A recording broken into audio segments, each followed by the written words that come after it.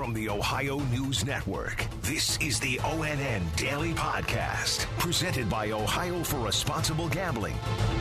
It is Friday, July 8th, 2022. For the Ohio News Network, I'm Kate Burdett. President Joe Biden signed an executive order today to protect access to abortion in states where it is still legal after the Supreme Court's overturning of Roe v. Wade 2 weeks ago. When announcing the order, the president referenced the case of a 10-year-old Ohio girl who was a rape victim and had to travel to Indiana to have the pregnancy terminated. Does anyone believe that it's Ohio's majority view that that should not be able to be dealt with, or in any other state in the nation? A 10-year-old girl should be forced to give birth to a rapist's child? I can tell you what I don't. I can't think of anything as much more extreme. Biden's order formalizes instructions to the Departments of Justice and Health and Human Services to push back on efforts to limit the ability of women to access federally approved abortion medication or to travel across state lines to access clinical services.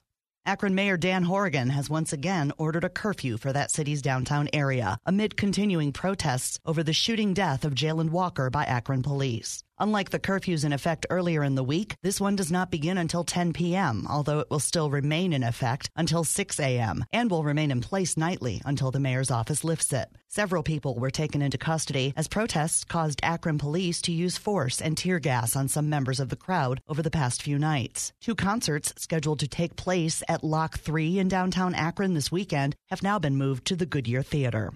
A 3-year-old boy has died in Canton after he was hit by a vehicle in a driveway. ONN's Dave James reports. The Canton Police Department released details of the incident this morning, identifying the child as Malachi Williams. Police said the incident actually happened last Saturday afternoon. The boy was taken to Altman Hospital by private vehicle where he was pronounced dead. Police say the driver of the vehicle stayed at the scene and is cooperating with the investigation. Dave James, ONN News.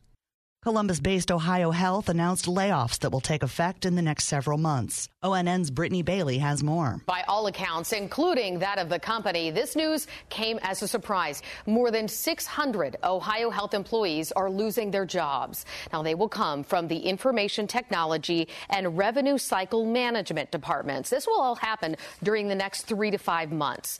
These jobs will now be outsourced, with Ohio Health leaders saying this is a way to deliver the best health care experience without taking away investments from the bedside. I'm Brittany Bailey. Some state lawmakers nearly received a very unpleasant surprise in the mail. ONN's Yolanda Harris has the story. 25 Republicans in the Ohio Senate were mailed envelopes of feces.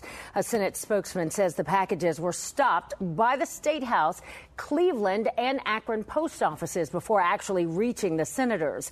Now, it's not clear on what the motive was. This is being investigated as a federal crime. I'm Yolanda Harris. Republican State Senator Jay Hottinger says this is an example of the times we are in. It's not a very civil time in society. It's certainly not a civil time in the political world or to be a public servant.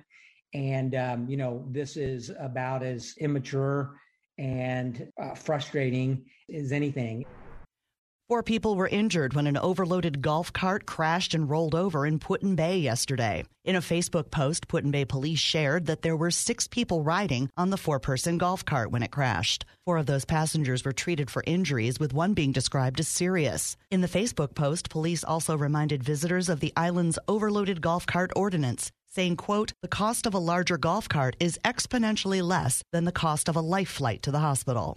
The coronavirus continues to circulate, but the news is not all bad. ONN's Angela Ann explains. BA.5 is a subvariant of Omicron.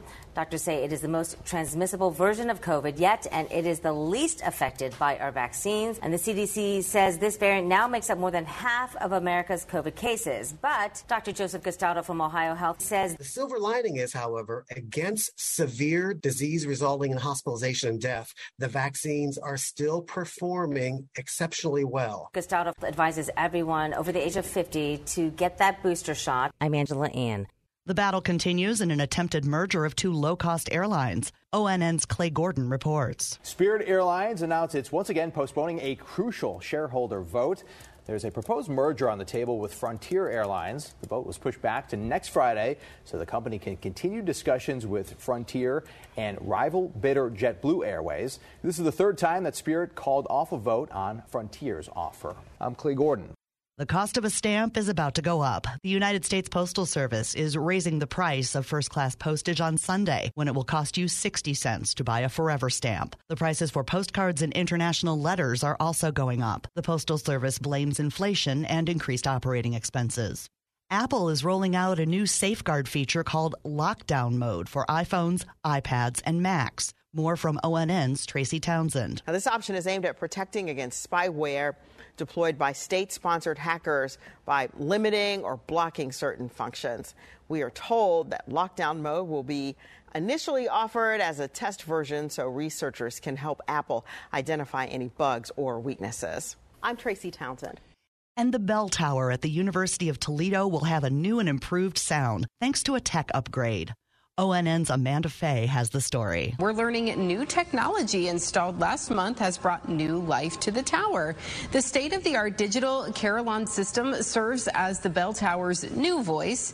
For now, the bells are set for a classic Westminster sound, but there are 7,800 melodies the university can choose from in 4 types of bell voices. I'm Amanda Fay. Special thanks to our affiliates, WBNS-TV in Columbus, WTOL-TV in Toledo, and WKYC-TV in Cleveland for their contributions to today's podcast. I'm Kate Burdett on the Ohio News Network. This has been the ONN Daily Podcast, a production of Radio Ohio Incorporated on the Ohio News Network.